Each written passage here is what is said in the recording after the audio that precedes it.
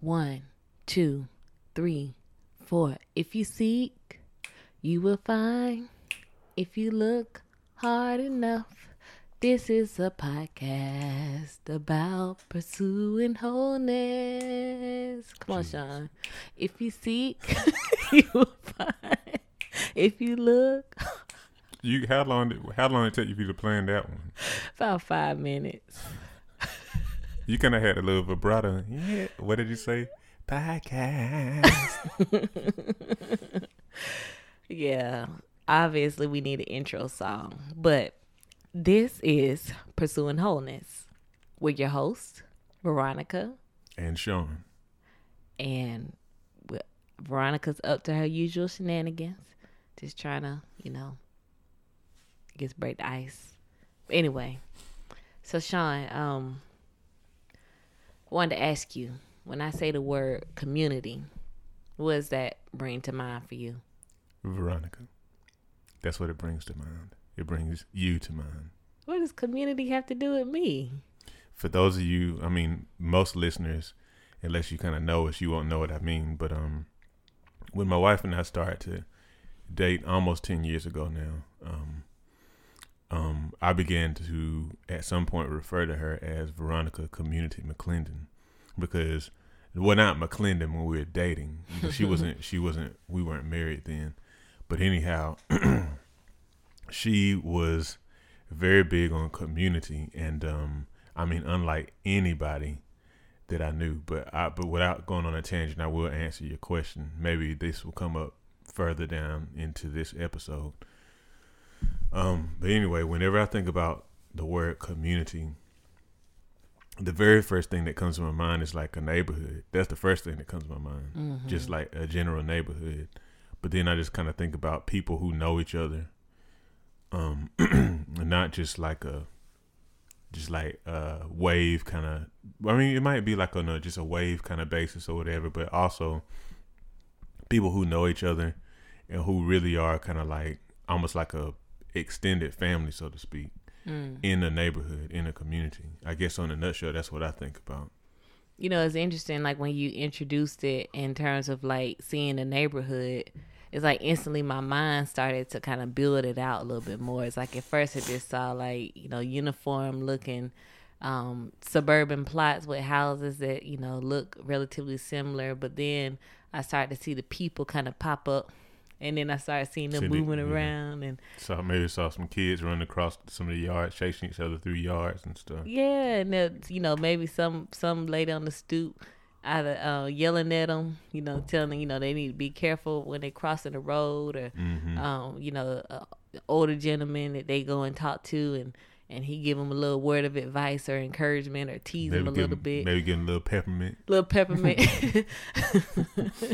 Yeah, just having like people that you trust like that. And, you might see a group of moms talking and, just kind of, just whatever. Like, that's having that sister talk. I guess it's you, as you term it. Y'all, if y'all only knew how Sean be talking about us, especially as a black woman, Sean has these stereotypical images of us. No.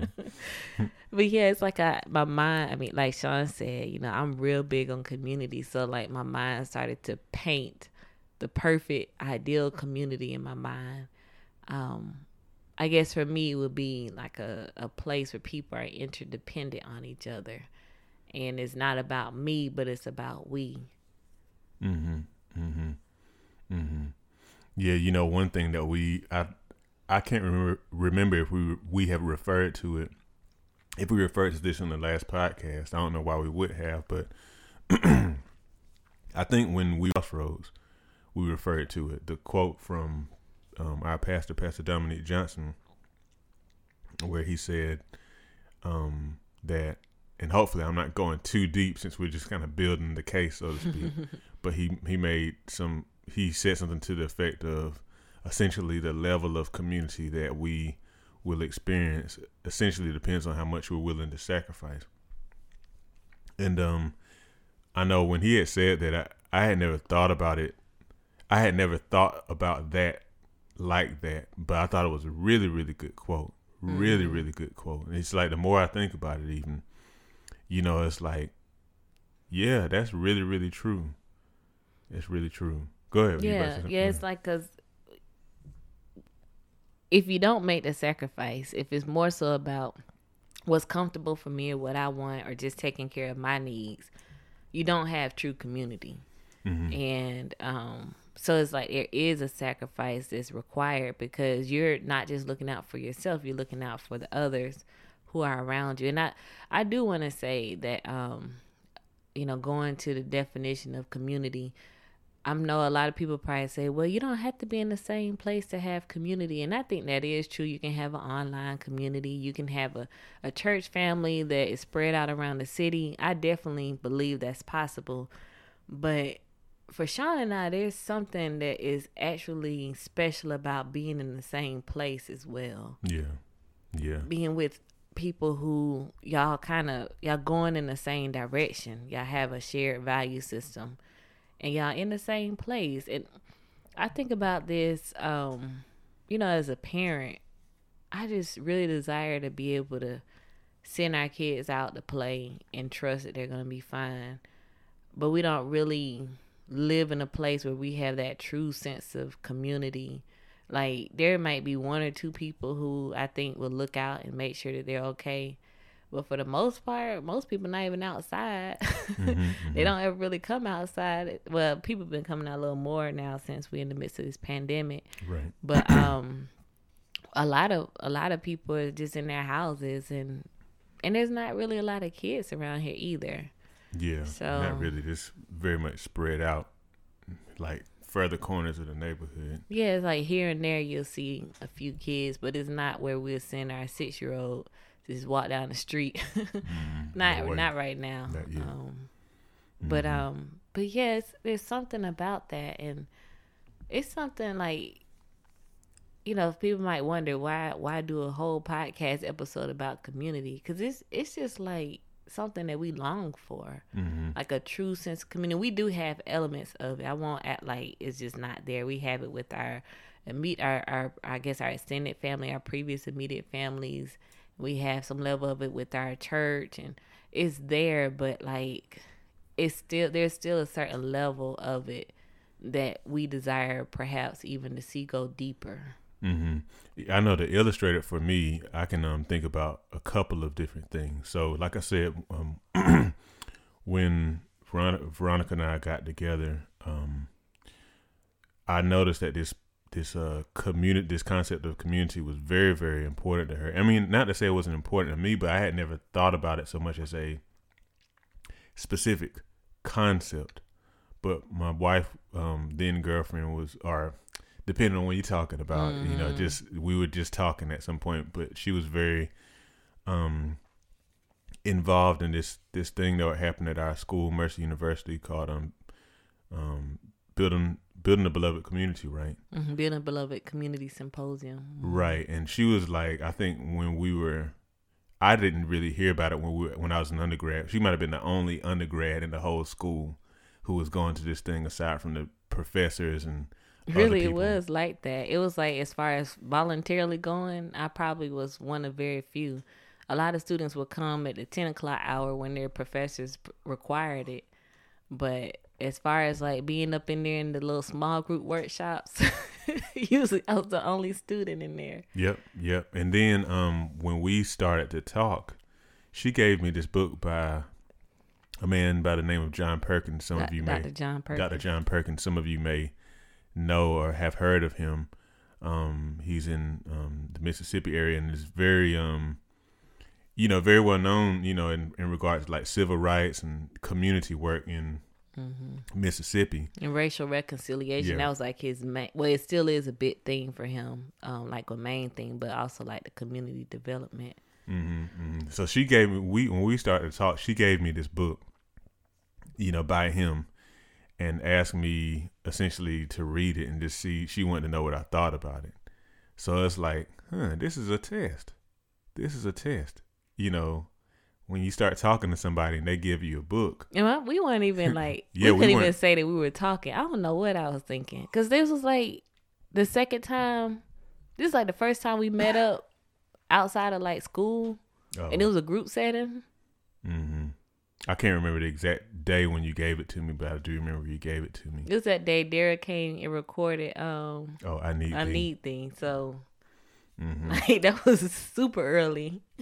Yep. So she was kind of wanting to see what I thought about that. I think, like I said, it was a test, a very, very early test to kind of see what I thought. And it was some stuff in there that was pretty heavy for me. Like, you know, like the concept essentially of, you know, moving into a community, you know, to become part of it and to help rebuild it and things like that. And I won't go into all the details. Like it usually would be a I guess like a low income, under resourced community. What is it? Underinvested. I don't know. I'm trying to think of the PC words for it, but the hood. Right. So anyway, saying all that to say, you know, so we've talked about this stuff a lot, and I've kind of like had my own personal longings as well. And what we think about, what I think about when I think about what community really could look like, I think about two things. One of them is when we would go visit my grandparents in South Carolina when I was a little kid. Yeah. So my grandparents are actually older grandparents. So when I was a kid, like single digits, they were in their 70s. And they lived in this on this street that had a cul-de-sac at the end. A lot of other older people there. And you know, it was like everybody, my grandparents' house was the place where they had a little porch. And you know, they would leave, they had a screen door too. And when we were sitting inside the house during the day, the door would be open so that it was just a screen door. And so periodically these various old people would come and knock on the screen, and then grandma, come on in, you know, and then they come and sit in the chair in the living room, and oh, that's the McClendon boys. Look at them all growing up, you know, see me and my brothers there, and they just talk. And sometimes my grandparents go sit out on the porch. We go out and get some of these old rusty bikes in my granddad's backyard and ride in the cul-de-sac with, you know, some of the other kids who were there, and people just constantly coming and going. Everybody knew each other. You know, Mr. Meso across the street would, whenever we came into town, he knew my mom when she was little, and he knew that my mom liked his potato salad. So he would often come and bring a thing of potato salad, and he had this pipe.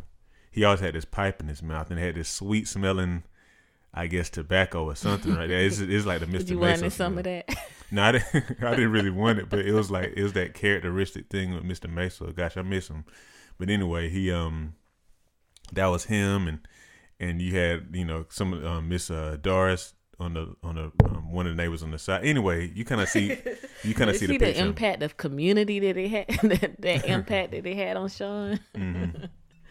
So yeah, that's what I think about. You know, it's like that was very you don't see that. You don't see that. Not as much. Yeah, at least not as much, especially in, I would say, like middle income neighborhoods. It seems like the more affluent the neighborhood is, the less community, perhaps. And I mean, sorry if you're in like an affluent. We're not like an affluent neighborhood, but if you're in an affluent neighborhood and y'all got like a strong sense of community, we're not judging or anything, but just based on our own observations and experience. Like even with me growing up, like we had a strong sense of community.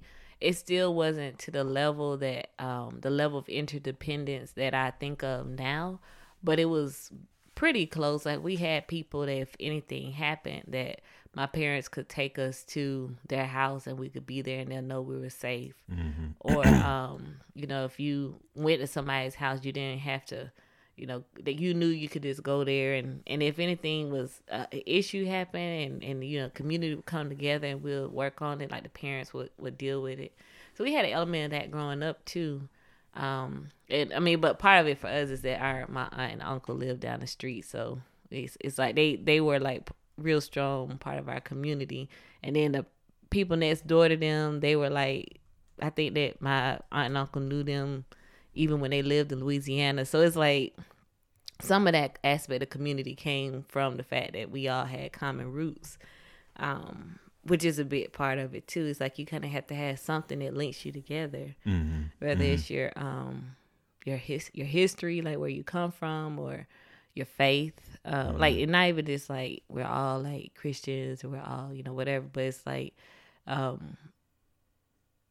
you're like, you have like a common, like maybe you're from the same church or whatever.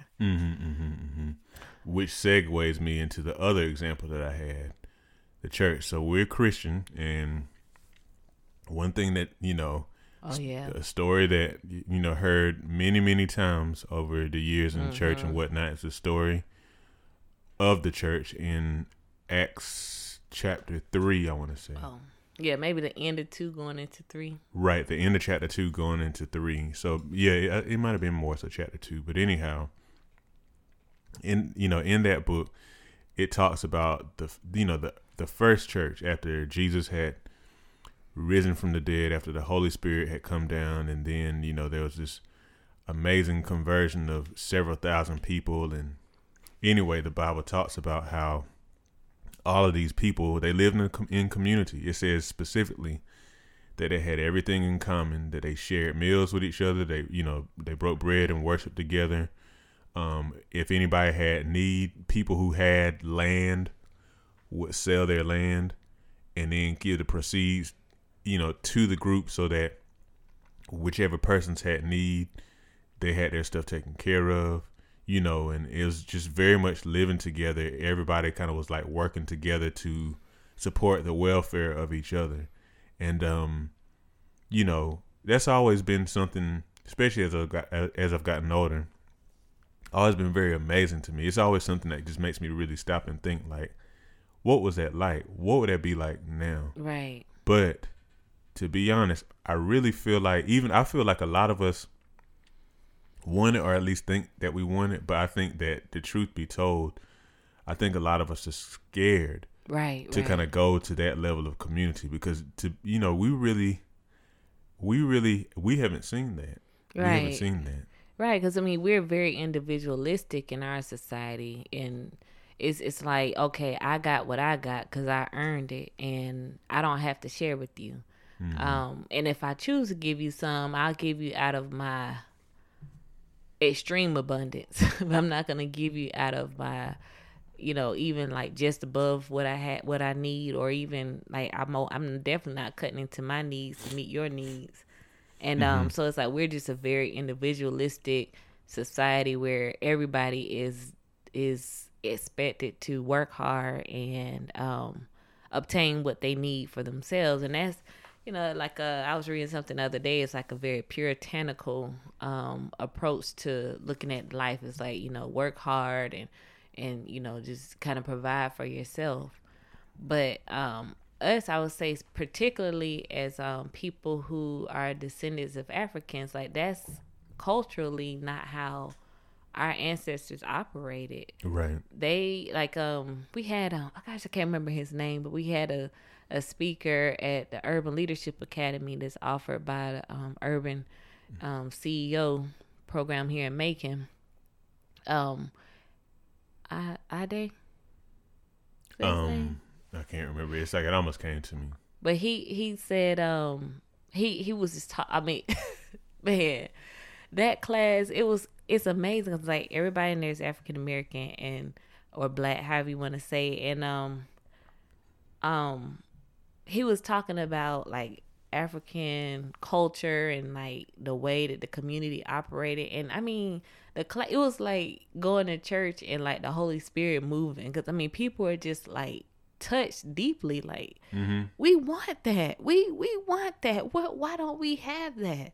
I mean, that class to me was like, I felt a lump in my throat. Yeah, it's like that. All the classes were excellent, but that one I felt the spirit in it, because it just like you felt that pull, like I desire this thing. But he said that there's an African, maybe West African belief that's like, without no you, there is no me, or something like that, where it's like basically we need each other to thrive. I cannot even be my full complete self unless I have you. And that is so un-American, but like Right. it's so powerful because then you have to reach out to your neighbor. You have to make sure they have everything they need, because you know that if they fall, you fall too. But we just don't have that here in our society, and I see us suffering from it. We are suffering high levels of depression, loneliness, and then we see it particularly during this pandemic where people are just lonely because you can't even go to, you know, the random places like the mall or something and sit on the bench and watch people, because you're not supposed to be out like that. So you at home by yourself. Yeah. And sometimes it's to the point where, like, since we don't have our regular check-ins, people can be at home by themselves suffering in great need, and we wouldn't even know unless they told us. Right. And then, go ahead. I was going to say, and then a lot of times we don't tell each other because of this perception that we must be, you know, made of steel, that we have to be extremely tough. Like, we just take it. You know, I'm good. Right. You know, and that's and the it's common just, greeting. Exactly. And this is total falsehood. It's not true. And we're not made to be like that. You know, we're just not made to be, but again, we're encouraged to be. It's like, you know, essentially, you know, you're supposed to, like it was the watch, the slogan for the watch, take a licking and keep on ticking.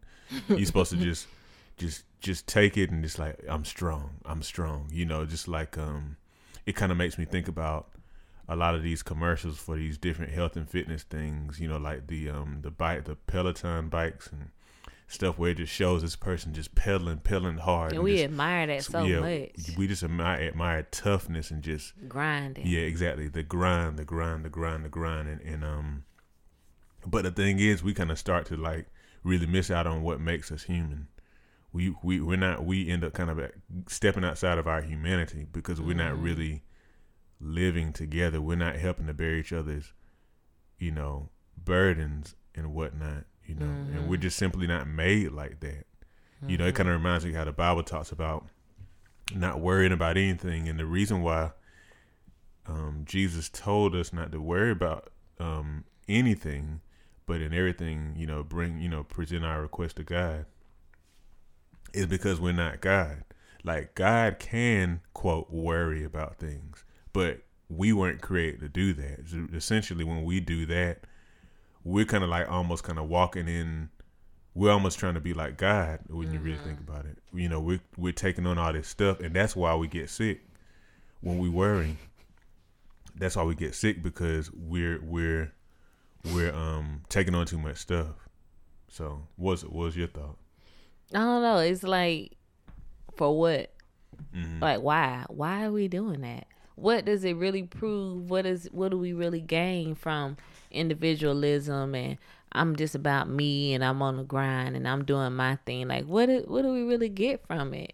Like, I'm just over it. I don't have time for it or a desire for it. It's like, okay, if y'all want to do that, y'all can have it.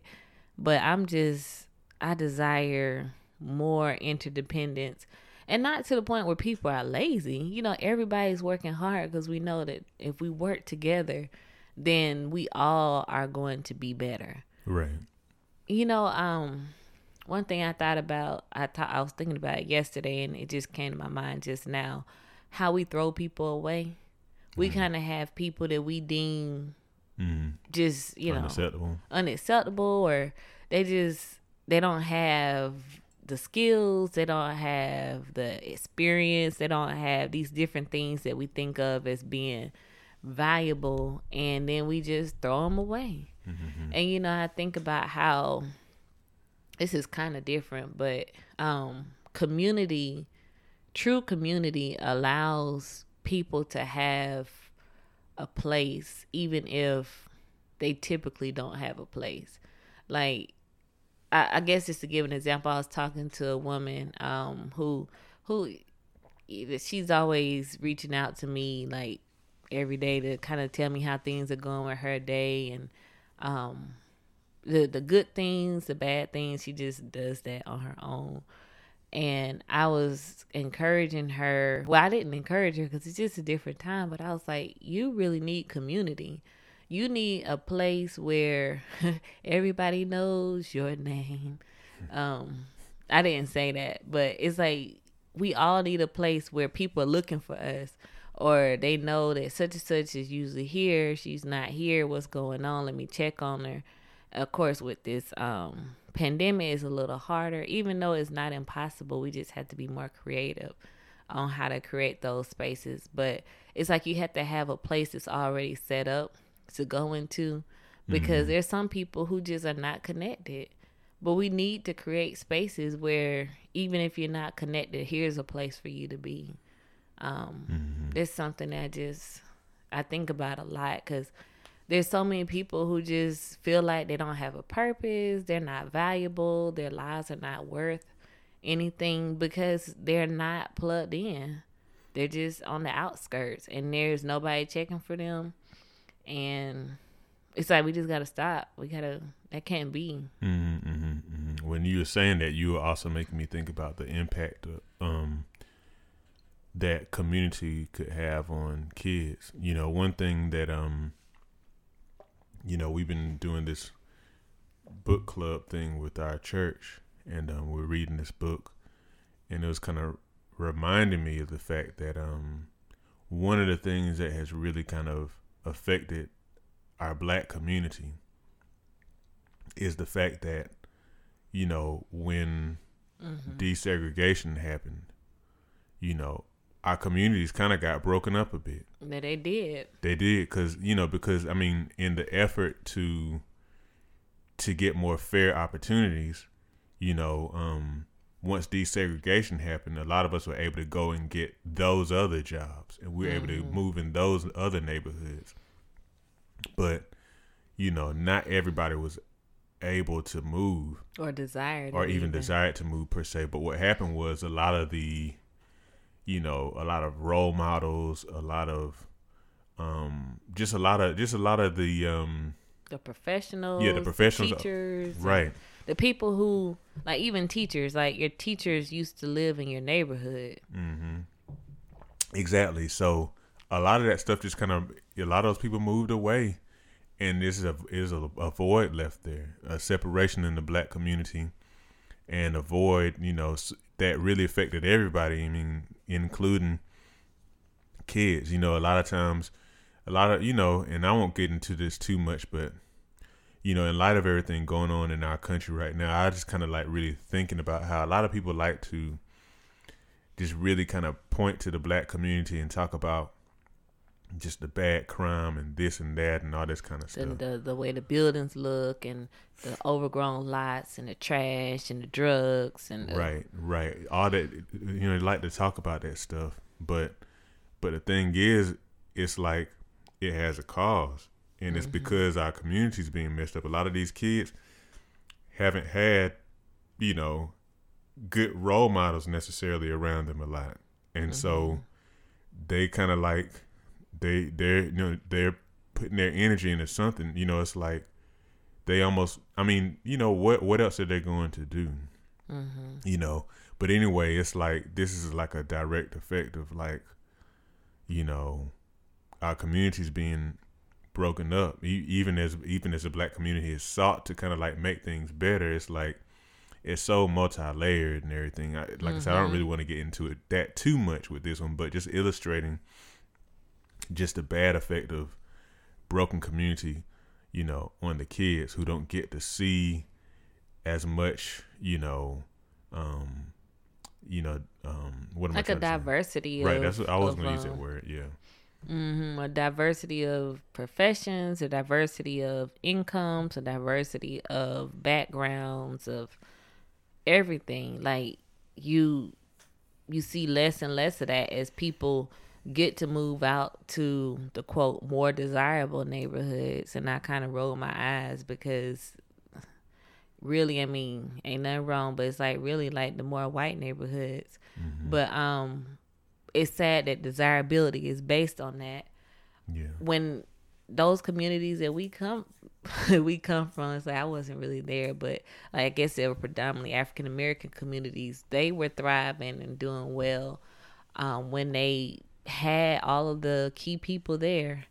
But when you pull people out, and not saying that everybody who's left behind just wasn't, a good role model or anything, but you had a variety, and it's like that does something to the community. And we also know that there are other issues that have affected the predominantly African American communities, like building highways through them and splitting them in half, and people planting drugs in them, and extreme policing and things like that. So there's a lot.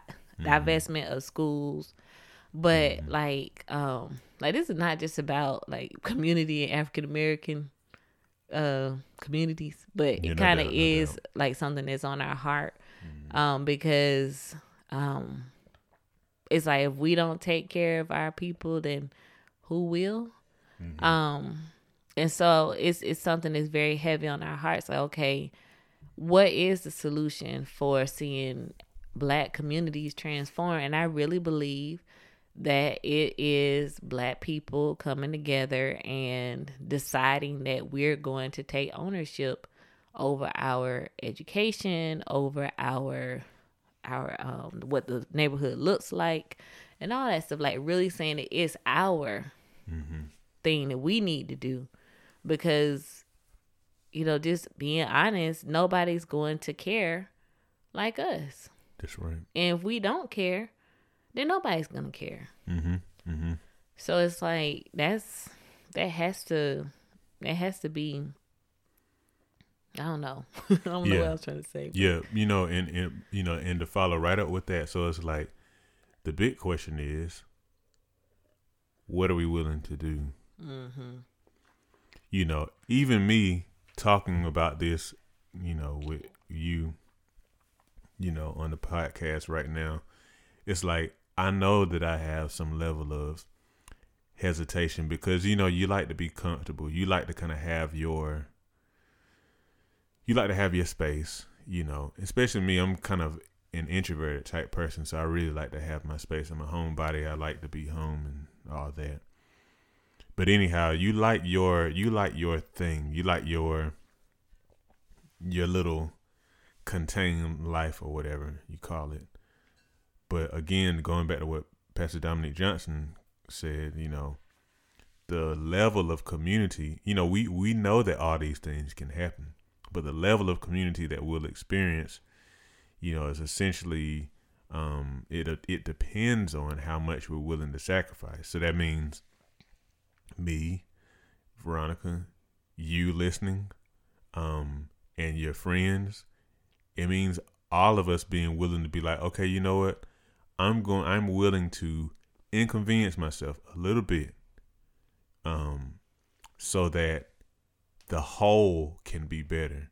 I kind of think about the whole concept of cooperative economics. Oh, yes. Yeah. That could be my second middle name. Community Cooperative Economics, McClendon. Yeah, cooperative economics, where essentially people come together and pool their financial resources to kind of help each other to, open businesses, to purchase homes, maybe, different things like buy land, or even just having a anyway, I want you to say what you're saying about it. But yeah, I mean, all I was really going to say is just that, again, it's like there's some sacrifice in there, Oh yeah, there's some sacrifice. Okay, I'm literally going to give up some of my stuff so that to move somebody else forward. Eventually it's going to come back to me, because it is an investment, but I'm willing to give something up. That's the thing. It's like that I kind of think about like double dutch whenever, the two people is turning the ropes, and you kind of like trying to like figure out when to jump in, and you kind of, and then you finally kind of run in there, and just take your chance. Right. Take your chance. I think that's where a lot of us are. And if you're not there, I hope that, listening has kind of like maybe push you a little bit more so to the double dutch ropes. At least spark something in your heart.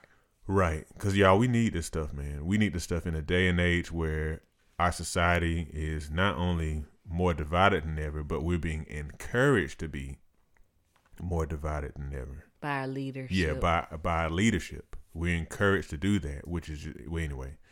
So, we live in a society where, like, the use of, medication for depression and all that kind of stuff is at, like, an incredible high, and, we just live in a society that I think is really kind of, like, aching and longing for us to come together, not so much on Facebook or Snapchat or Instagram or whatever, because that stuff is cool, but it ain't the same as, like, real people, Right. But I think our belief is that society is really kind of like, or the world is really, American society, I don't really know as much about the rest of the world, but I know American society has really shown that it needs people who are willing to kind of sacrifice their stuff a little bit and not be so individualistic, so that we can kind of like band together and really help each other, live with each other, just kind of like bear with each other, and then especially as Christians, it's like we talk about the Acts Church all the time. Yeah, it's like it's like one of those bygone things, like that was nice. Right. We'll never be able to get it again. That's like the unspoken part. Right, exactly. And it's like, I don't think that I think there are some things in the Bible that we don't really treat that way, but then for some reason we treat this whole community thing that way. Like, oh man, that must have been amazing, or we don't even consider that for ourselves. Right. It's like it's so foreign to us that we Right. feel like it's not really possible. But yeah, it's I think when you talked about it being something we need, I personally think that in this COVID era, that community is critical. And it's weird because community is almost antithetical to preventing the spread of COVID, but it's essential. And I believe that it's possible we'll get to a point where it's going to be essential for survival for us to be interdependent. And I know it's a little debate on that in the McClendon household, but like I really believe that we're going to have to band together with others even more than ever if we're going to even survive. Well, I won't say I believe that, but I would say I believe there's a strong possibility, and we got to at least have stuff set up for it. Otherwise, like I keep saying, I don't want to be caught slipping. I don't want to just be like, let me call so and so and see if they got some beans.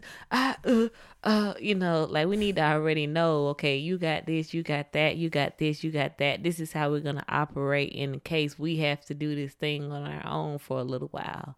So that's some of Veronica's, views is a little on the edge of the McClendon philosophy, but did want to say that. And I also, I know you're saying that we got to be willing to have a part 2 if that's needed, if we're getting too long. And I was thinking that for part 2 we probably could talk about why and is it worth it, because we've been talking a lot about what we believe is that we need to do community and that it's important, but I'm sure that there's still some people who are like, but why would I give up? Why would I make that sacrifice? Mm-hmm. Why would I give up what I have now in order to attain this thing that y'all say is better? Right. But like, why is it? Right. And even to be honest, like, what's in it for you? For you.